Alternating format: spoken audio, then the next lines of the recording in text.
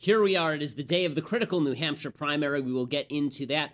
Donald Trump says something vulgar because it's a day ending in Y, and why it really isn't Trump's fault, really. I'm Ben Shapiro, and this is The Ben Shapiro Show. Tend to demonize people who don't care about your feelings.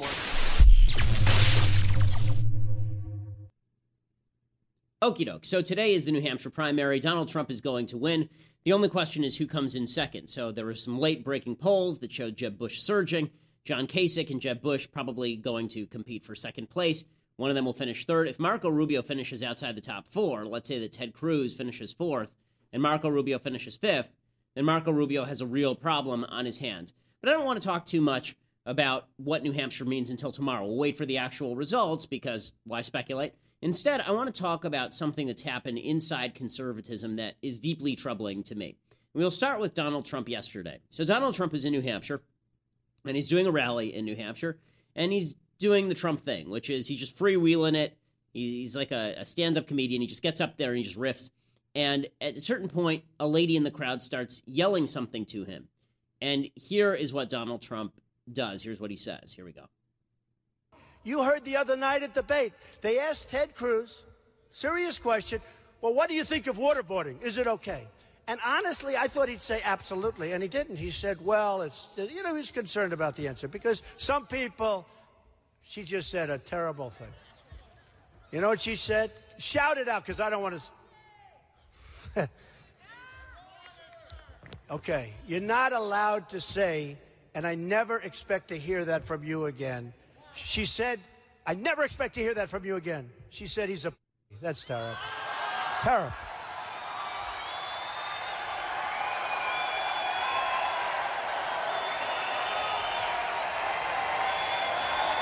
Terrible. That's terrible. Now,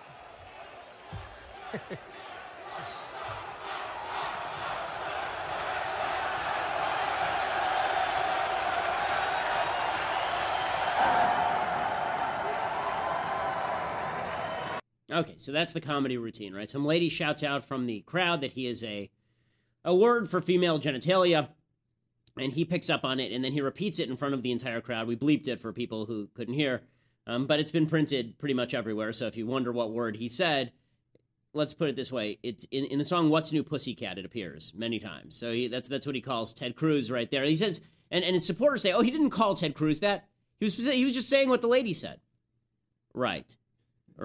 Okay, so you got an arena full of 5,000 people, half of whom are screaming things. He picks out the one lady, repeats what she said, and then walks around the stage laughing about what she said. No, he wasn't repeating it at all. And in fact, Trump later comes out and he says, yeah, it was just something that I was saying that was kind of fun and funny, and it's what I do.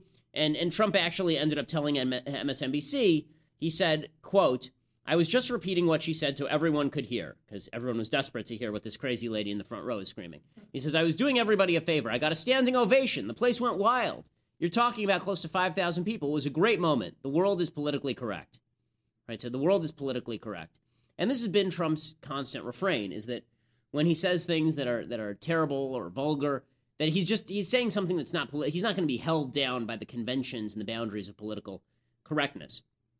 And he's been doing this for the last couple of weeks. He's really been ratcheting this up. So the other day, for example, Donald Trump dropped the F word at one of his rallies, and here's what that looked like. we're going to have businesses that used to be in New Hampshire that are now in Mexico come back to New Hampshire, and you can tell them to go themselves.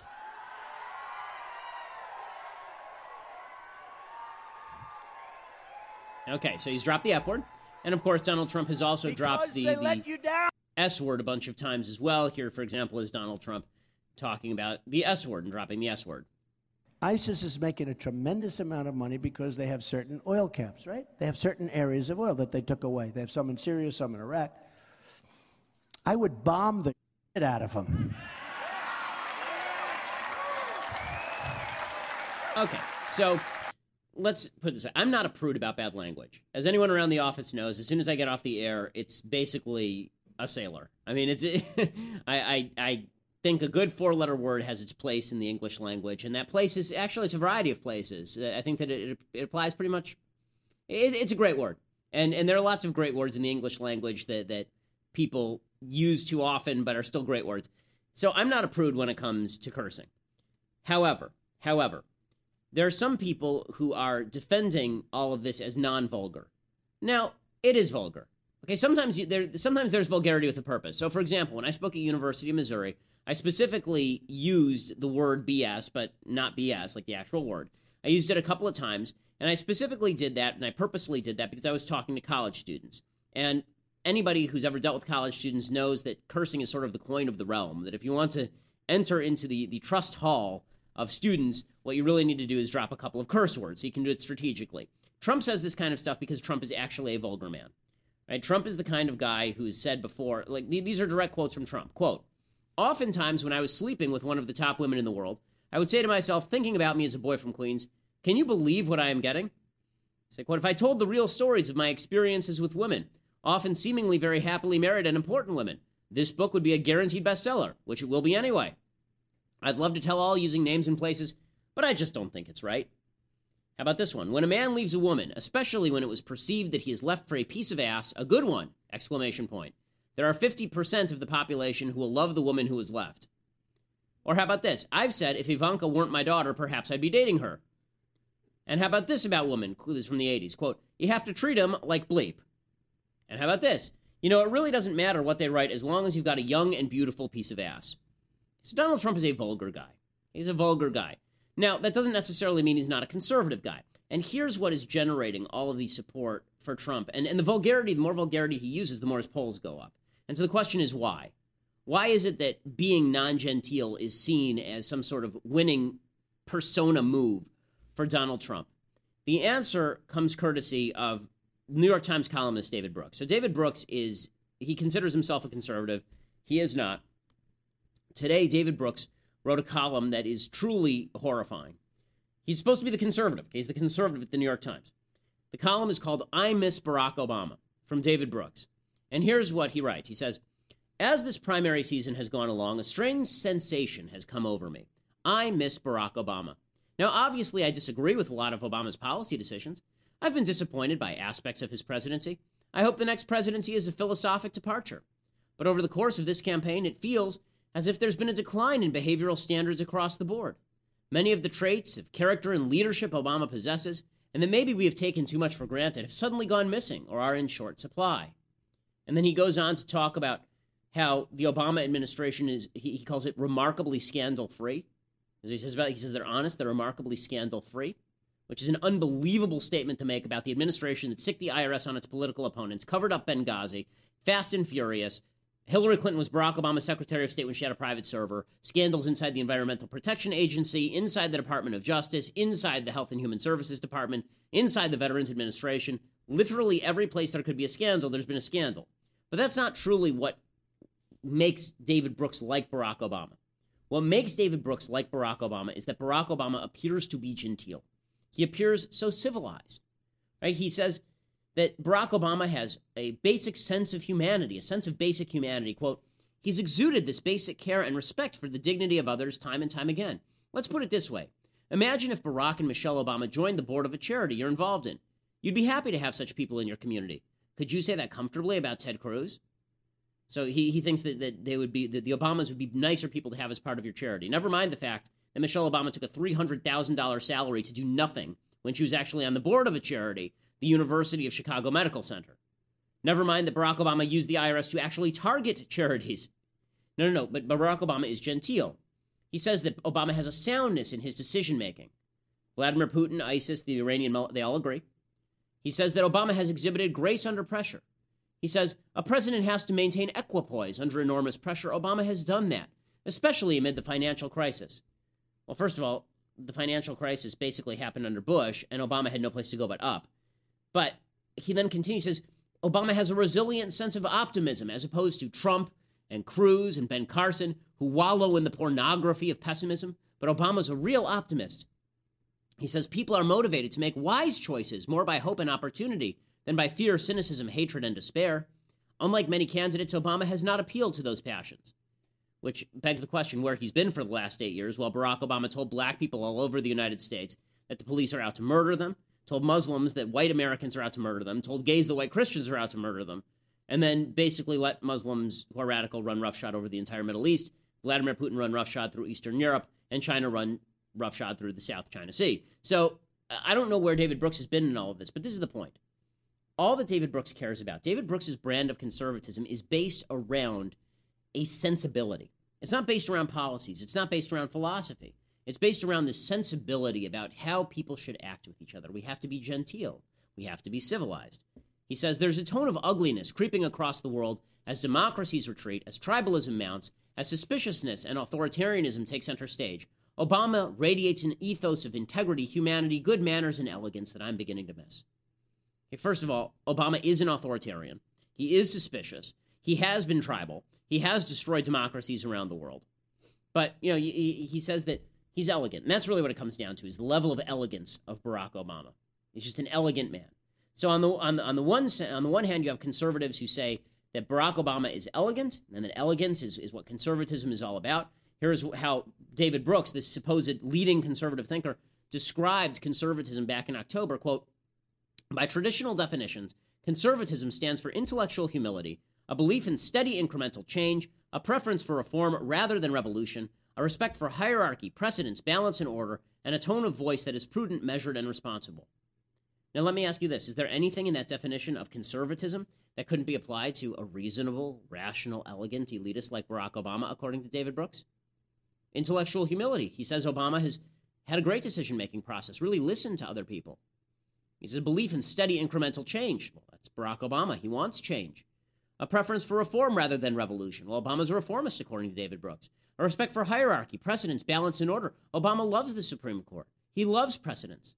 And a tone of voice that is prudent and measured and responsible. In other words, David Brooks' definition of conservatism has nothing to do with conservatism and everything to do with attitude. So it's non-conservatism masquerading with attitude. And there are a lot of people in the United States who are very dissatisfied with Obama.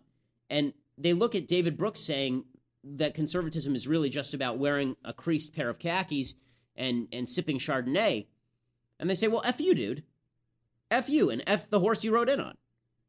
Yeah, F you, you're a P word, you're full of S, you're F you. And this is where Trump comes from, right? This is where Trump comes from. So you have a non-conservative version of conservatism, and the reaction is another non-conservative version of conservatism. If David Brooks says attitude that is, if conservatism is just elitist, go along to get along attitude, then the Trump people say, well, that's not conservatism. The conservatism is being rough and ready and shouting and cursing and being rude and vulgar. Now, as I've said, I have nothing against elitism, against Chardonnay. I have nothing against wearing a nice pair of khakis. I also have nothing against the occasional use of the F word. It doesn't really bother me too much, and I think that we've moved beyond that. If the use of the F word in American society is on your list of top 100 problems facing us, then you're misprioritizing. I'm not teaching my child to curse by any stretch of the imagination, but I promise you that cursing, if my president curses, I really don't care. It did not bother me one iota when Dick Cheney told at one point Harry Reid to go F himself. That didn't bother me one iota. And it really didn't bother me too much when Ralph Peters said that Obama was exactly the word that Donald Trump just used for Ted Cruz. What does bother me is when the word itself, the use of the word itself, is seen as non-politically correct.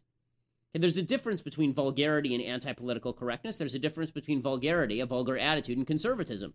There's a difference between elitism and conservatism. David Brooks is not talking about and neither is Trump. And what's more, when Trump says things like, I'm going to call Ted Cruz whatever I want, I'm not going to be politically correct. The reason not to call Ted Cruz a pansy, but the word isn't pansy, the reason not to call him that is not because you're not being politically correct. The reason not to call him that is because it's not true. Because what you're saying is not conservative. I mean, the original riff here on Ted Cruz was Ted Cruz wasn't gung-ho enough in favor of waterboarding. That's not even true. If you watch that debate, what Ted Cruz said is that waterboarding is not torture and that if necessary, he would use it. I'm not sure how that's a bad position.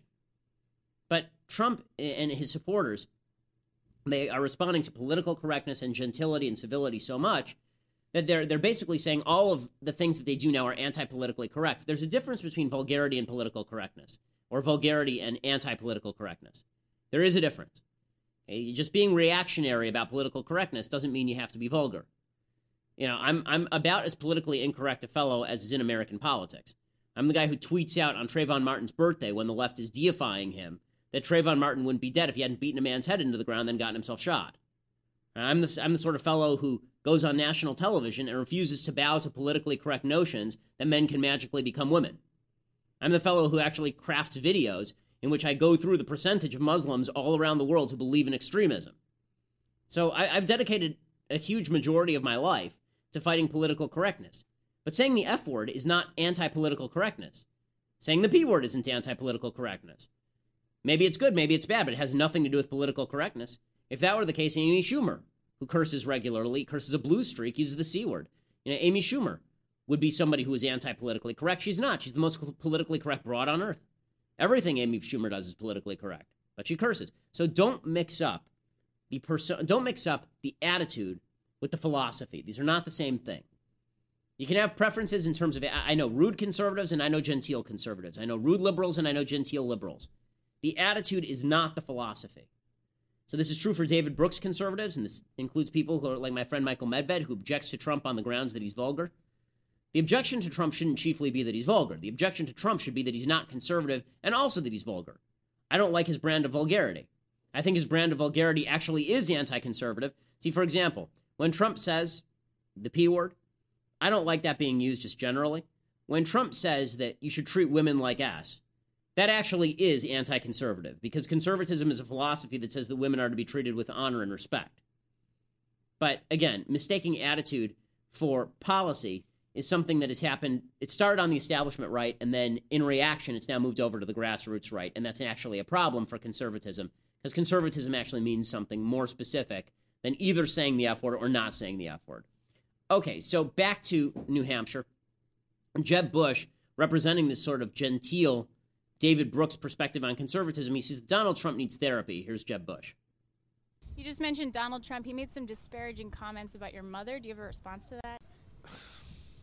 He needs therapy. I mean, seriously, attacking a 90-year-old woman? Really? Come on, Donald. Raise the level of your game, man. Raise the level of your game, man. First of all, okay, attacking, I don't even know what Trump said about Barbara Bush, but once you drag somebody out on the campaign trail, my view is that they're fair game. Once that person is campaigning for you openly, they're fair game, and it's sort of the slings and arrow that you should expect. Would I be upset if somebody attacked my mom? Yeah. Would I be upset if somebody attacked my wife? Sure. Do people do both all the time? Yeah. So, welcome to politics. Trump came back by saying that Jeb's is stiff. And again, you'll notice that the battle between Trump and Jeb is not over policy. There's nothing here about policy. This is all about attitude. Right? If the battle of conservatism is one about attitude, conservatism loses. So you've got Jeb saying that Trump needs therapy, he should be more genteel. And here's Trump going back at Jeb saying Jeb's is stiff. Mika asked people to do word association games and said your name. Chris Christie said friend. Right. Jeb Bush went in an opposite direction. He said loser. What's your response? Here's the story. I mean, we got to say it like it is. He'll say that I said things that I never said. I never called John McCain a loser. You know that. I like John McCain. He's a nice guy. I never called him a loser. The other man I supposedly called a loser, I don't even know who he is. I don't know who the man is. Jeb is making things up. Here's the story on Jeb. He's a stiff who you wouldn't hire in private enterprise, okay? This is a stiff. This is a guy that if he came looking for a job, you'd say, no, thank you. And that's the way it is. He used, just so you understand, he talks about eminent domain. He doesn't even know what the words mean. Eminent domain. His family used eminent domain privately on the stadium in Texas. It just came out this morning. He forgot to tell you. He probably didn't know because he's probably not that involved with his family. In fact, he doesn't even use the last name Bush, which was a mistake. But Jeb Bush is he'll spend $100 million on ads, spend $25 million on negative ads on me, and every time he does a negative ad, my poll numbers go up. It's okay, we can stop it there. So this is just Trump being Trump. First of all, Trump basically did call John McCain a loser. I mean, that's not actually a lie. You remember several months ago, he led off his campaign by talking about POWs, and he said he prefers people who weren't captured, right, as he said about John McCain, because McCain doesn't like Trump, or at least didn't at the time. But in any case, this is the whole point. It's this attitude, right? Jeb is I'm genteel, I'm the adult in the room, and Trump is, no, I'm childish, and I'm going to punch you, and that's what I'm going to do. And you can hear the media love it, right? MSNBC loves it. Micah and Joe over there, they're cracking up at this, because all that's happening is that you've got kind of the blue-collar feel of Donald Trump, the F word and the P word, And then you got the upper crust feel of Jeb Bush, and they're just battling it out over nothing.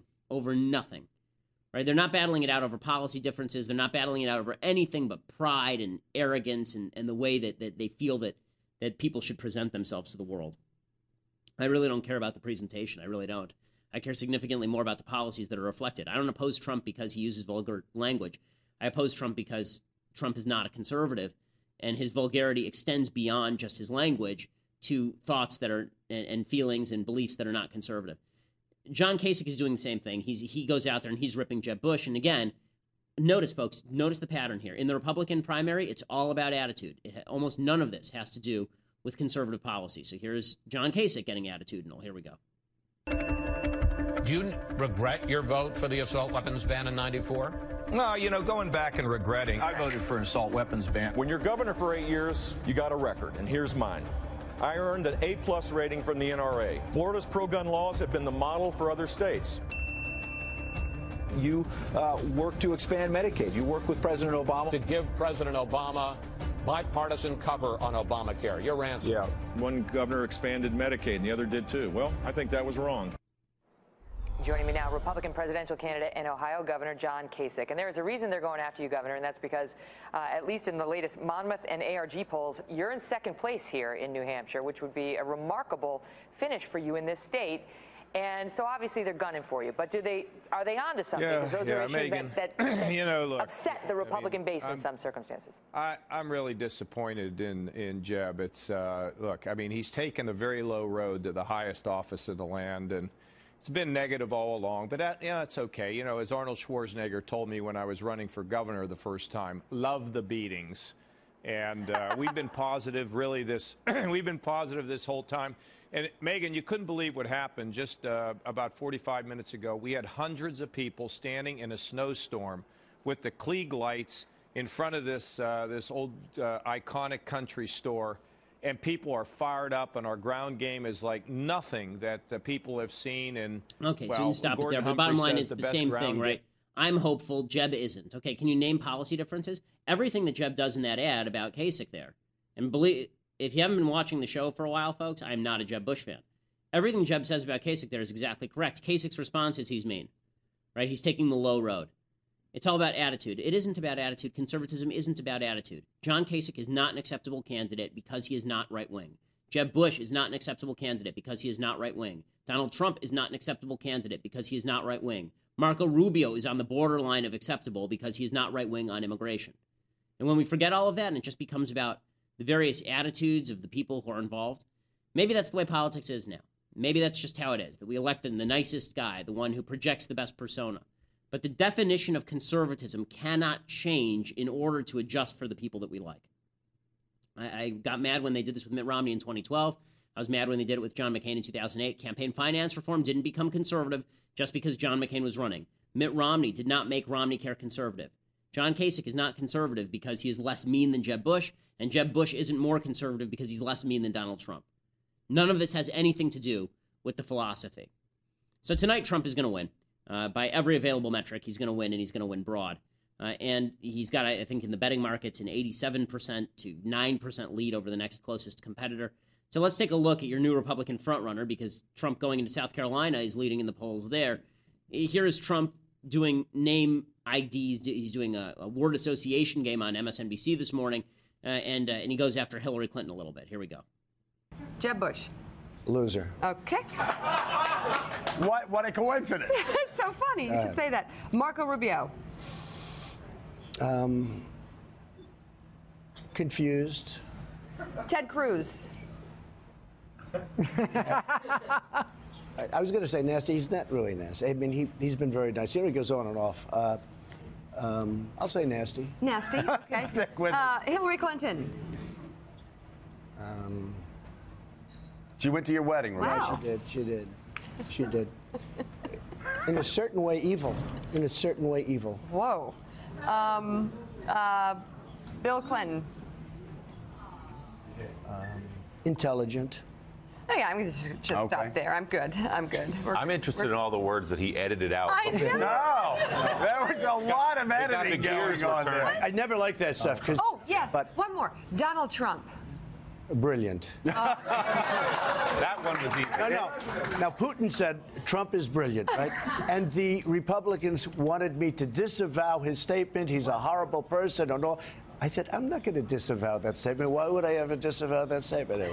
No, I'm only being nice guy. I would say nice person. I'm a nice person. All right, Donald Trump. A lot nicer than people think. I don't know if Hillary Clinton would agree with that this morning, but Donald Trump, thank you so much for being with us. Donald Trump, thank you. Okay, there's Micah and Joe just celebrating Donald Trump. It is amazing. Notice the difference in reaction to him calling Ted Cruz nasty and him calling Hillary Clinton evil.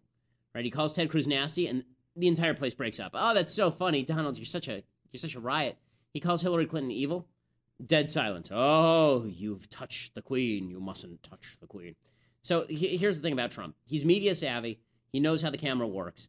And that's going to be an asset for him, and the media loves it. Okay, the media is going to prop him up all the way through the end of this process. The media loves it. They love it. Now, if Donald Trump were actually president, would he know what he's doing? I have no evidence of that yet. Here's Donald Trump talking about how we don't win wars anymore, and then he talks about vomiting for some reason. I don't really understand, but okay. But we have to get back to rebuilding our country, because you look at our airports, our roadways, our tunnels, our bridges, 67% of them are in trouble. Have we wasted too much money over the past decade fighting wars? Has that been one of the biggest problems? Well, I'll tell you what, I don't mind fighting, but you got to win. And number one, and we don't win wars, we just fight. We just fight. It's like a big vomiting. Just fight, fight. We don't win anything. I mean, if you're going to fight, you win, and you get back to rebuilding the country. We don't win. It's really a terrible thing. I mean, our country used to win all the time. We don't win at all anymore. Okay, so you got Donald Trump saying that, and then let's move over to the other side of the aisle now. So against Donald Trump is if he were to win the nomination for, I don't think he will, by the way. I think that this will end up in a brokered convention. There are too many candidates, too many states, not enough delegates. Move over to the other side of the aisle. So Hillary Clinton is on the other side of the aisle, and Hillary is pulling out all the stops. She's going to lose New Hampshire today. And Hillary Clinton, she says that there's a double standard against her. She's going to play victim all the way through the end of this process. She's talking here with Rachel Maddow, who was just interviewed in Playboy magazine about having sex with college girls. But here's Rachel Maddow talking with Hillary Clinton about the double standard faced by females on a national television broadcast with the leading presidential candidate and the number one broadcaster at MSNBC, both women, talking about how victimized they are. Here we go. Status of that, do you expect to release those speeches? Well, you know what I said the other day? Look, I'm getting a little bit weary of the double standard. Let's release what everybody has ever said. There are a lot of people on both sides. If we're going to start saying what you did when you were out of public office, when you were in the private sector, what you did, fair game. Release it all. I'm all for that. You mean all presidential candidates? Everybody. Release everything. But again, I'm being asked to do something for which there's no basis, just the attempt to cast suspicion. So I said I would look into it. We will look into it. But, it's what's good for the gander should be good for the goose. So you wouldn't do it unilaterally, but if everybody's going to do it, you would do it. Well, this is my present. I'm really not thinking about it until I get through New Hampshire, to be honest. I want to get through tomorrow, and then, it's going to be very boring for people once it is done under whatever circumstances. So there's Hillary Clinton, absolutely charmless. You've got Trump, who actually is good on camera, but Hillary's already pulling out all the stops to try and bully women into voting for her. So Gloria Steinem is this feminist icon from the last century. She's the one who said that a woman needs a man like a fish needs a bicycle. Gloria Steinem, she was so angry at young women who are supporting Bernie Sanders that she drops this unbelievable line over the last 48 hours. Here we go. It's kind of not fair to measure most women by the standard of most men, because they're going to get more activist as they grow older. And when you're young, you're thinking, where are the boys? The boys are with Bernie, or, Ooh. Now, if I said that... No. Yeah, they're for Bernie, because that's where the boys are. But it's swap not... me. Come on. And he's right. But it's amazing. Gloria Steinem has made her entire career off of young women empowered, make decisions about their bodies and voting. But the minute that they vote for somebody she doesn't like, then she says they're a bunch of idiots who only follow their estrogen to the nearest boy. Kind of an amazing statement from Gloria Steinem, but this is how Hillary actually feels about other women. Hillary doesn't like other women. Gloria Steinem doesn't like other women. They just don't like men. There's a difference. You can hate men and also not be that enamored of women. Madeleine Albright was also trotted out, so we've got the entire old irrelevant ladies brigade. We got Gloria Steinem, we got Hillary Clinton, and we got Madeleine Albright, who hasn't been relevant since she gave a basketball to Kim Jong-il. So here's Madeleine Albright saying that there's a special place in hell for women who don't vote for Hillary Clinton. I mean, this is like an episode of The Crypt Keeper. This is the crypt opens up and out wanders Madeleine Albright. She makes Hillary Clinton look about 40 years old here. Here's Madeleine Albright. And a lot of you younger women don't think you have to, it's been done. It's not done. And you have to help. Hillary Clinton will always be there for you. And just remember, there's a special place in hell for women who don't help each other. And Hillary with her crazed laugh and all these women cheering behind her. Special place in hell for women who don't help each other. Oh, you mean like rape victims that you help target? Like those kind of women? Like when your husband rapes someone and then you threaten her? Is there a special place in hell for you? I also don't seem to remember Madeleine Albright saying that when Sarah Palin was under attack, or Michelle Bachmann, or for that matter, all the Christian women in the Middle East who are being murdered. Or for example, the family of the people who were killed in Benghazi and Hillary was lying to them. I don't remember that. It is truly amazing. So what this election is going to turn into, and you wonder why the media are so desperate to have Trump and they want Trump. Yeah, Trump is a great copy. One of the reasons the media want Trump is because they want to turn this into a referendum on... They've been building this narrative for 5 years, okay? I've been here, I've been watching it, I've been pointing it out. They've been building the war on women narrative ever since 2012. And pushing this idea that there's a Republican war on women, Republicans hate women.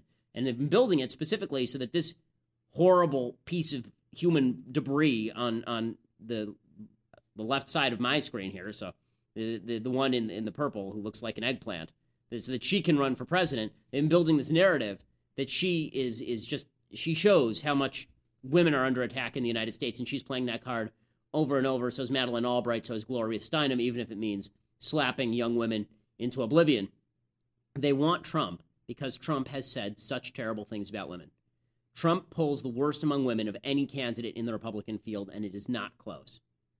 So, that's the real reason they want Trump. So, all that said, okay, let's do some things that I like and some things that I hate. So, a thing that I like. Okay, so the Truman Show is a very good movie with Jim Carrey. If you haven't seen it, it's an older movie, but it's a lot of fun, and you should take a look at it. It's also kind of an interesting philosophical movie about the limitations of society and breaking free of societal constraints. It's a really visually interesting movie. Andrew Nicole, the guy who wrote it, never wrote anything good again, but this is a really good movie. Okay, now something else that I like. Triumph the Insult Comic Dog went to college campuses, and this is actually very funny, so let's watch this. Somebody like to talk a little bit about gender identification, for example? Sure. I would say gender identification is whatever gender your soul or identity ties to. No, good point. How about you? What do you identify as besides pretentious? You can tell me what a trigger warning is. Well, a trigger warning is something that you put before like a video or an article or something that might be difficult for them to witness or to... Got it. Okay, let me do one. Trigger warning. In this video, there will be the clear depiction of a dog pretending to be interested in what a college student is saying, while at the same time making plans to pleasure himself to her at a later time. Is that good? Thank you. She's actually really insulted. Would someone like to explain to me what mansplaining is? Thank you. Could you please vag-splain what Mansplaining is when a man says something that a woman says, like explaining it the same way but getting more credit for it. Okay. I still don't get it. Could somebody mansplain this to me? There's a lot for you men to learn. You have to learn how to address a female student in the proper way. All right? Can I hump your leg? No. Just for a second. Please understand. I know I look like a dog, but I identify as a shin guard. I want to say your name. I'm very bad with names. I apologize. Since I'm so bad with names, it'll really help me out if you guys wear some labels. Okay, here we go. Let's put that there. Thank you. Is his future psycho nanny? Narc.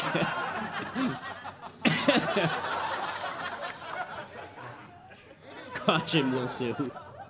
Swipe left. All right. This is what put UNH on the map a few years ago, talking about words that are outdated. For example, poor person. Outdated. Now, instead of saying the word poor, you say person who lacks advantages that others have, low economic status related to a person's education, occupation, and income. It's as simple as that. Wouldn't you call that offensive at this point? Freshmen, I think it's actually on there. You want to be called first-year students, yes? Yep. First-year students. And sophomore should be called tried being a lesbian, didn't love it.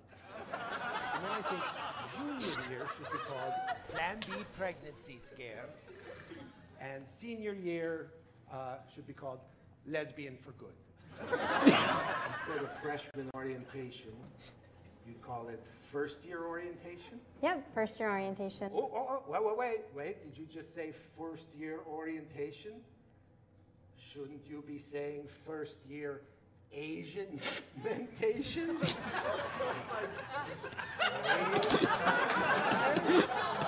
Yes. Frat boys? I think that's a very offensive term, frat boys. Instead of frat boys, how about rapist Americans? Back to the election. That's what I'm covering here. Among all the candidates, which socialist 74-year-old Jew would you like to see elected president? I want you to know he is going to break up the banks. I think we should break up the big banks. Well, then how are you going to access your parents' money? How about like the roasts when you see Donald Trump or Charlie Sheen get made fun of? It's funny. It's some good fun. But I mean, it's not politically correct. Here's what a politically correct roast would sound like. I'm going to do the best I can, okay? Your mom's so plus-sized that her blood type is ragu. And I only know that because the insurance industry did not sufficiently protect her privacy rights. If the PC police had their way, it could mess up one of our most beloved pastimes. Talking dirty. Who's your daddy? Not acceptable, right? But who's your non-gender specific male authority figure? Who's your non-gender specific male authority figure? You're a dirty little whore. Makes you uncomfortable? Okay, let me try this. You're an unwashed, diminutive victim of job alternative deprivation. You unwashed, diminutive victim of job alternative deprivation. Okay, that's enough of that. But it shows how ridiculous this whole thing is. And what's amazing is when you watch the faces of the students, even the students know how ridiculous this is, except for one girl who is wildly offended by everything that is being said. So remember earlier I said that being vulgar isn't necessarily being liberal, right? Where I said that, David Brooks is wrong. It can be both vulgar and conservative. There's a lot of vulgarity in this video, but it's funny because the whole point is that all of the stuff the left is saying is stupid garbage. And it is. On campus, all the stuff the left is saying is stupid garbage, which brings me to things I hate. Stuff the left is saying on campus that's stupid garbage. So I'm going to a University of North Carolina, and I'm speaking there on March 30th. Liberal groups are already planning to counter my ignorance, which will be interesting since they don't know anything. So one student wrote, some ignorant white people who go to my school have booked this ignorant white man, this would be me, so that a like-minded audience comprised of ignorant white people can reaffirm their ignorant beliefs. The person should invest in a thesaurus, since he repeats the word ignorant too many times, so they're ignorant. There's a Take Back the Nightclub, which is this supposedly anti-rape group. I'm the most anti-rape person that you will ever find because I think that rapists should be shot or castrated. But the Take Back the Nightclub is very upset. Why? Because, quote, intersectionality leads to a uniquely marginalized experience for women of color within our patriarchal society. That is what we like to call thought vomit right there. I mean, that is, what does that even mean? I'll claim ignorance. I don't know what that means. It sounds like garbage to me. They said, Shapiro has a history of speaking against women's rights. Really? Like, which ones? You mean, like, did I tell my wife who's about to go into medical residency? Which rights have I deprived her of? I mean, just because I want a sandwich every so often. It's not so much to ask, but I have a history of speaking against women's rights, LGBTQ rights. Okay, if you think that you have a right to force me to cater your wedding, yeah, because you're depriving me of rights. And racial justice. Racial justice means that if you're a person who commits a crime and you're black, then you shouldn't go to jail because that would be racially unjust.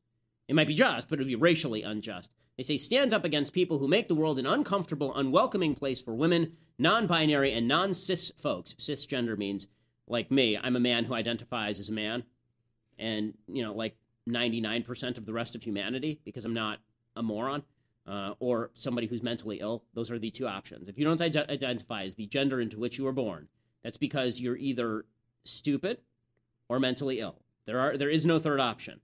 Okay, there's no third option where you are perfectly healthy, but you don't identify as the gender into which you were born. Okay, it just doesn't work that way. And people of color. And by the way, I feel terrible for the people who are mentally ill. I don't feel bad for the people who confuse themselves purposefully because they want to get on the victimology list at University of North Carolina. See you there, gang. All right, so that'll be fun. So that's something that I hate. A couple of quick other things that I hate. Hillary's exploiting the kiddies again every other day. Like there's an age range where Hillary really doesn't know what to do with children. Before they're born, you kill them. And once they're 18, then you pressure them into voting for women by calling them non-feminist. But between the ages of birth and 18, you have no idea what to do with them, so you trot out ads like this one. I can't vote yet. I can't vote yet. I can't vote yet. But you're voting for my future. For my future. For my future. Let's make Hillary president. Yeah. Ralph has no idea who Hillary is. Go vote. Vote, please. HRC 2016. HRC 2016. HRC 2016. Hey, you. Get off the couch and go vote. I will not listen to you, small child, because you are not important to my life. Thank you. Hey, what? Yes, you can't. Thank you for that content-laden explanation of why I should hand the country over to an old bat socialist who's going to bankrupt it before you're even old enough to get a job. Thank you for that, small child, whose parents forced you into this so that eventually you could get a bit part on a sitcom. Really appreciate it. Okay, other things that I hate. Here's another Hillary ad. She's bringing out the worst ads. Here's another Hillary ad. See if you can spot the problem with this particular Hillary Clinton ad. Here we go. I still remember the day you were born. You came 10 days late. You looked like you'd been in the bathtub for too long. You were all wrinkled and... I remember holding you in my arms, and I knew I could give you anything you needed. We were going to love you and be a family and take care of you and teach you all the wonderful things and show you what this amazing world had to open. Hey, Charlotte, look. It was the first time I thought not just about my future, but about the future that you guys would come into. So I think about the kind of America I believe in. I believe in an America where we can disagree without descending into vulgarity. I believe in an America in which immigrants are welcomed. Because they contribute to our country, just like my parents did. Thank you. Thank you, thank you, thank you. I believe in an America that makes environmentally responsible decisions so that one day you and your kids can still enjoy playing in the snow as much as you do. My mother taught me that everybody needs a chance and a champion. I wish my mother could have been with us longer. I wish she could have met Charlotte. I wish she could have seen the America we're going to build together. I believe in an America where you have the opportunity to a wonderful education because this country can afford to give you that. I believe in an America that puts vets as a priority. An America where we don't leave anyone out or anyone behind. Get ready. I believe in an America where Black Lives Matter. And that where lives are diminished in any way, that we have an obligation as a country to make those people whole. An America where if you do your part, you reap the rewards. I believe that people have to make a living wage. I don't believe we need to support the 1%. Is this possible in today's world? I believe it is. I believe in an America where you will be able to make decisions about your body because it belongs to you. Okay, stop it right there. You may have noticed that this entire stupid commercial is based around babies. And then as they show a baby, they say, I dream of an America where you can kill your baby. Right? This is a stupid thing. And this is the real hole in the Democratic agenda. I mean, it is. They show all these really, really cute kids, and they tell you that 3 months before this, you could have killed them. Right? It really is kind of gross. So they literally show a baby on the screen. At the same time, they say that your body belongs to you. In other words, this kid, whoosh, just get rid of this sucker. If this is not a convenient child for you, out this kid goes. So Hillary, by the way, it's such sloganeering. And I mentioned before, the attitudinal differences between kind of the elite David Brooks types and the vulgar Donald Trump types, and you hear Hillary do the same thing. Oh, Donald Trump is vulgar, therefore he's not worthy of us.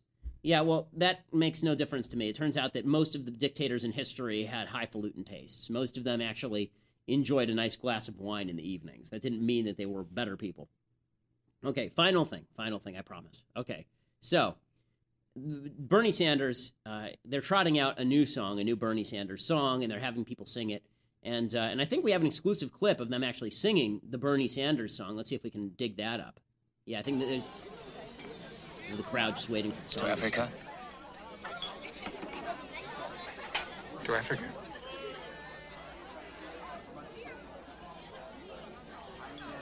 The sun on the meadow is summer river. The stag in the forest runs free, but gather together to greet the storm.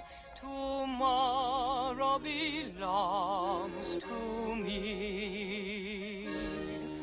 Oh, wait, no, this may be the wrong video. Sorry, oops, sorry about that. No, it's actually, I think we have the actual video now. Sorry, that was the wrong video, guys. I mixed up one National Socialist with another National Socialist. I'm sorry about that. Here's the actual Bernie Sanders rally, and here's what the Feel the Burn song sounds like. Different than the syphilis song, but no one knows really why, so here we go. Whoa,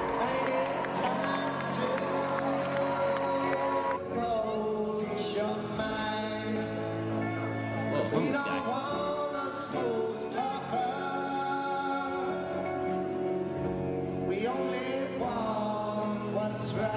We don't want a smooth talker, we only want what's right.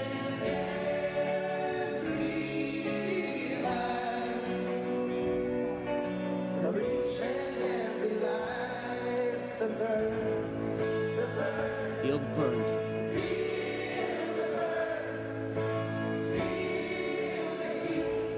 I like the homeless guy in the trench coat. Looks like he just walked out of a pornography shop, and now he's rocking back and forth, and he's going to go find a corner somewhere to pleasure himself. Do you feel the burn? Do you feel the love? Oh. Oh, and there's some on stage. Some people have bad wishes. They said. No, they're just rock stars. Oh no, there are more people shaking. I don't know what's going on over here, but it's getting a little scary. So we're gonna stop it right here. Okay, so that's the "Feel the Burn" song from the Bernie Sanders rally. In American politics, where our attitude is the only thing that matters, where our attitude, whether it's elitist or whether it's grassroots or whether it's vulgar or whether it's highfalutin, where that's the only thing that matters, where ideology has nothing to do with anything, is a politics that is bereft of any possibility of really helping people, of really allowing people the freedoms that we are guaranteed under the Constitution. And it's easy to get caught up in all the media coverage of the Trump bombastic stuff and the Jeb weakness and the funny headline from The Onion today: Jeb loses New Hampshire, falls victim to a heroin crisis. But, you know, it's easy to fall into the whole media game of following the persona of all the various candidates. But the fact is that if you can't get past the persona, if you can't get past the hippy-dippy Bernie Sanders versus the grip-it-too-tight, white-knuckle-it Hillary Clinton campaign, if you can't get to what do these people believe and what are they going to do, then we really don't have a lot of hope for the future of the country. If we can get beyond the optics and we can get to the substance, and that's your job and that's my job, then maybe, just maybe, we can get to a point where what happens to the country is more important than how we treat the candidates while it happens. I'm Ben Shapiro. This is The Ben Shapiro Show.